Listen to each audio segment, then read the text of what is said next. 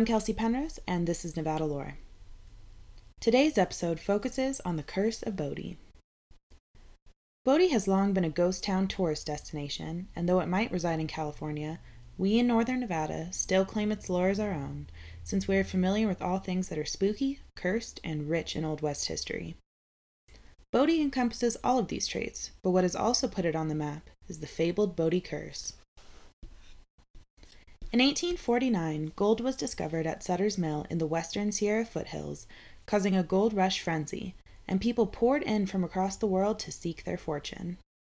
Overnight, ragged and starving prospectors could become the richest men and women in the world. A decade later, a group of prospectors made a new discovery in the eastern Sierra foothills. It was toward the end of the season, and the harsh winter would soon arrive. The group agreed to keep the gold a secret until spring. However, one of the prospectors, W.S. Bodie, arrived early with a half-Cherokee Native American man named Black Taylor by his side.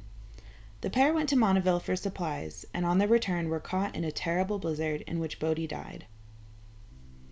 Camp Bodie, named for the fallen prospector, who spelled his name B-O-D-E-Y, was soon changed to Bodie, spelled B-O-D-I-E, after a sign painter misspelled the name, and everyone decided they liked it better that way. At first, Bodie was ignored by the majority of prospectors, but in 1876, a bizarre cave-in brought to light a massive gold deposit. The Standard Consolidated Mining Company, not to be confused with the Bodie Consolidated Mining Company, which was founded in 1988, provided a grand amount in lumber and machinery.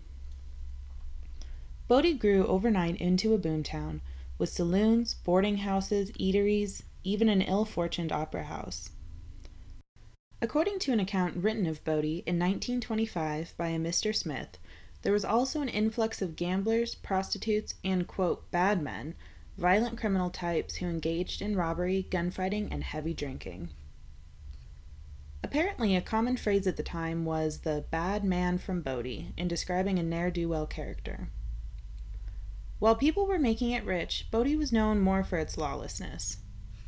In addition, during the winter of 1878, hundreds of people died from exposure and disease, and several mines encountered terrible accidents that left many dead. At its peak, there were about 10,000 people living in Bodie, and overall it is estimated to have produced between $95 and $100 million in total gold production. Similarly to Virginia City, several fires over a period of years devastated the town, and like all boomtowns, it began its decline towards ghostly death. Prohibition was the last nail in Bodie's coffin, and by the 1950s, Bodie was officially a ghost town. In 1962, Bodie became a state historic park, as one of the 168 structures still had belongings left inside, since it is said that people who left could only take what they could carry. However, some people think something much more sinister occurred to cause an entire town to pack up and move and leave their precious belongings behind at the drop of a hat. There are many well-known specters that haunt the town of Bodie, including a Chinese woman who was the maid of the J.S. Kane house on the corner of Green and Park. Many park rangers and their family members have reported seeing and feeling the woman while in the house.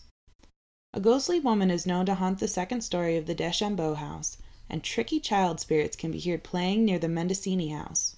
One of the most well-known is the Angel of Bodie, a little girl named Evelyn Myers, daughter to Albert and Fanny Myers, who died in 1897. Some people say she was killed after accidentally being hit in the head by a miner's pick. Her grave can still be found in the Bodie Cemetery with a white marble child angel on top. While some of these ghost town ghosts may seem to be non-threatening, even friendly, they all have a common purpose in the abandoned desert monument. They protect the town and its possessions from pilferers and thieves. The Curse of Bodie is a simple one. If you steal from the town, bad luck will follow you wherever you go until the stolen items are returned. To this day, rangers still receive unmarked boxes containing nails, glass bottles, and other tokens swiped from the park at least once a week, all year long, with some accompanying letters apologizing for their thievery, begging to have their luck restored by the spooky spirit guardians. One unlucky, naive thief returned their stolen souvenirs in 1992 with a letter stating, "Life since then has been a steady downward slide. It's possible that all the unpleasant events of the past 9 months are a coincidence, but just in case the Bodie curse is real, I am returning the nail." Another letter from 1994, beginning Dear Bodie Spirits, reads, I am sorry. 1 year ago, around the 4th of July, I was visiting the ghost town. I had been there many times before, but had always followed the regulations about collecting. This trip was different. I collected some items here and there and brought them home. I was a visitor again this year, and while I was in the museum, I read the letters of others who had collected things and had, quote, bad luck. I started to think about the car accident, the loss of my job, my continuing illness, and other bad things that have haunted me for the past year since my visit and violation. I am generally not superstitious, but please find enclosed the collectibles I, quote, just couldn't live without, and ask the spirits to see my regret. Signed, one with a very guilty conscience. In an episode of the show Beyond Bizarre, a German man said his uncle had removed a small bottle from Bodie and 2 days later had a car accident on the Autobahn. The next day, his son, the man's cousin, took the bottle to school to show classmates and on the way home had a bicycle accident. The man said, yes, I do believe in the Curse of Bodie. In 2004, a letter was sent reading, you can have these godforsaken rocks back. I've never had so much rotten luck in my life. Please forgive me for ever testing the Curse of Bodie. A shoe pilferer apologized and returned a stolen piece of footwear after decades of terrible luck. He said, please find enclosed one weather-beaten old shoe. The shoe was removed from Bodie during the month of August 1978. My trail of misfortune is so long and depressing, it can't be listed here.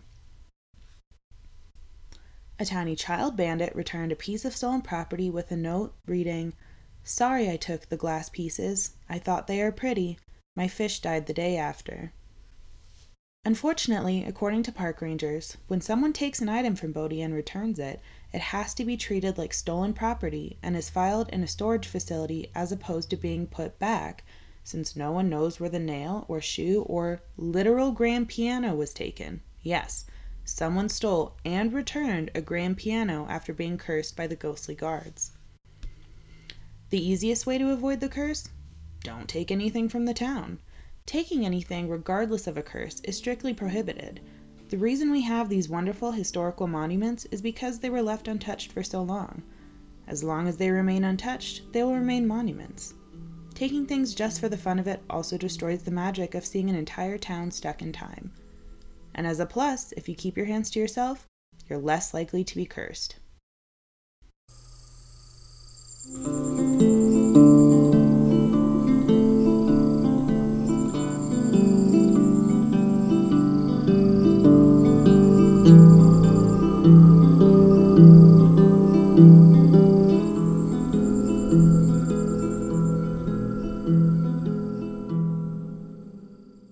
This has been episode 2 of Nevada Lore. Thanks for listening.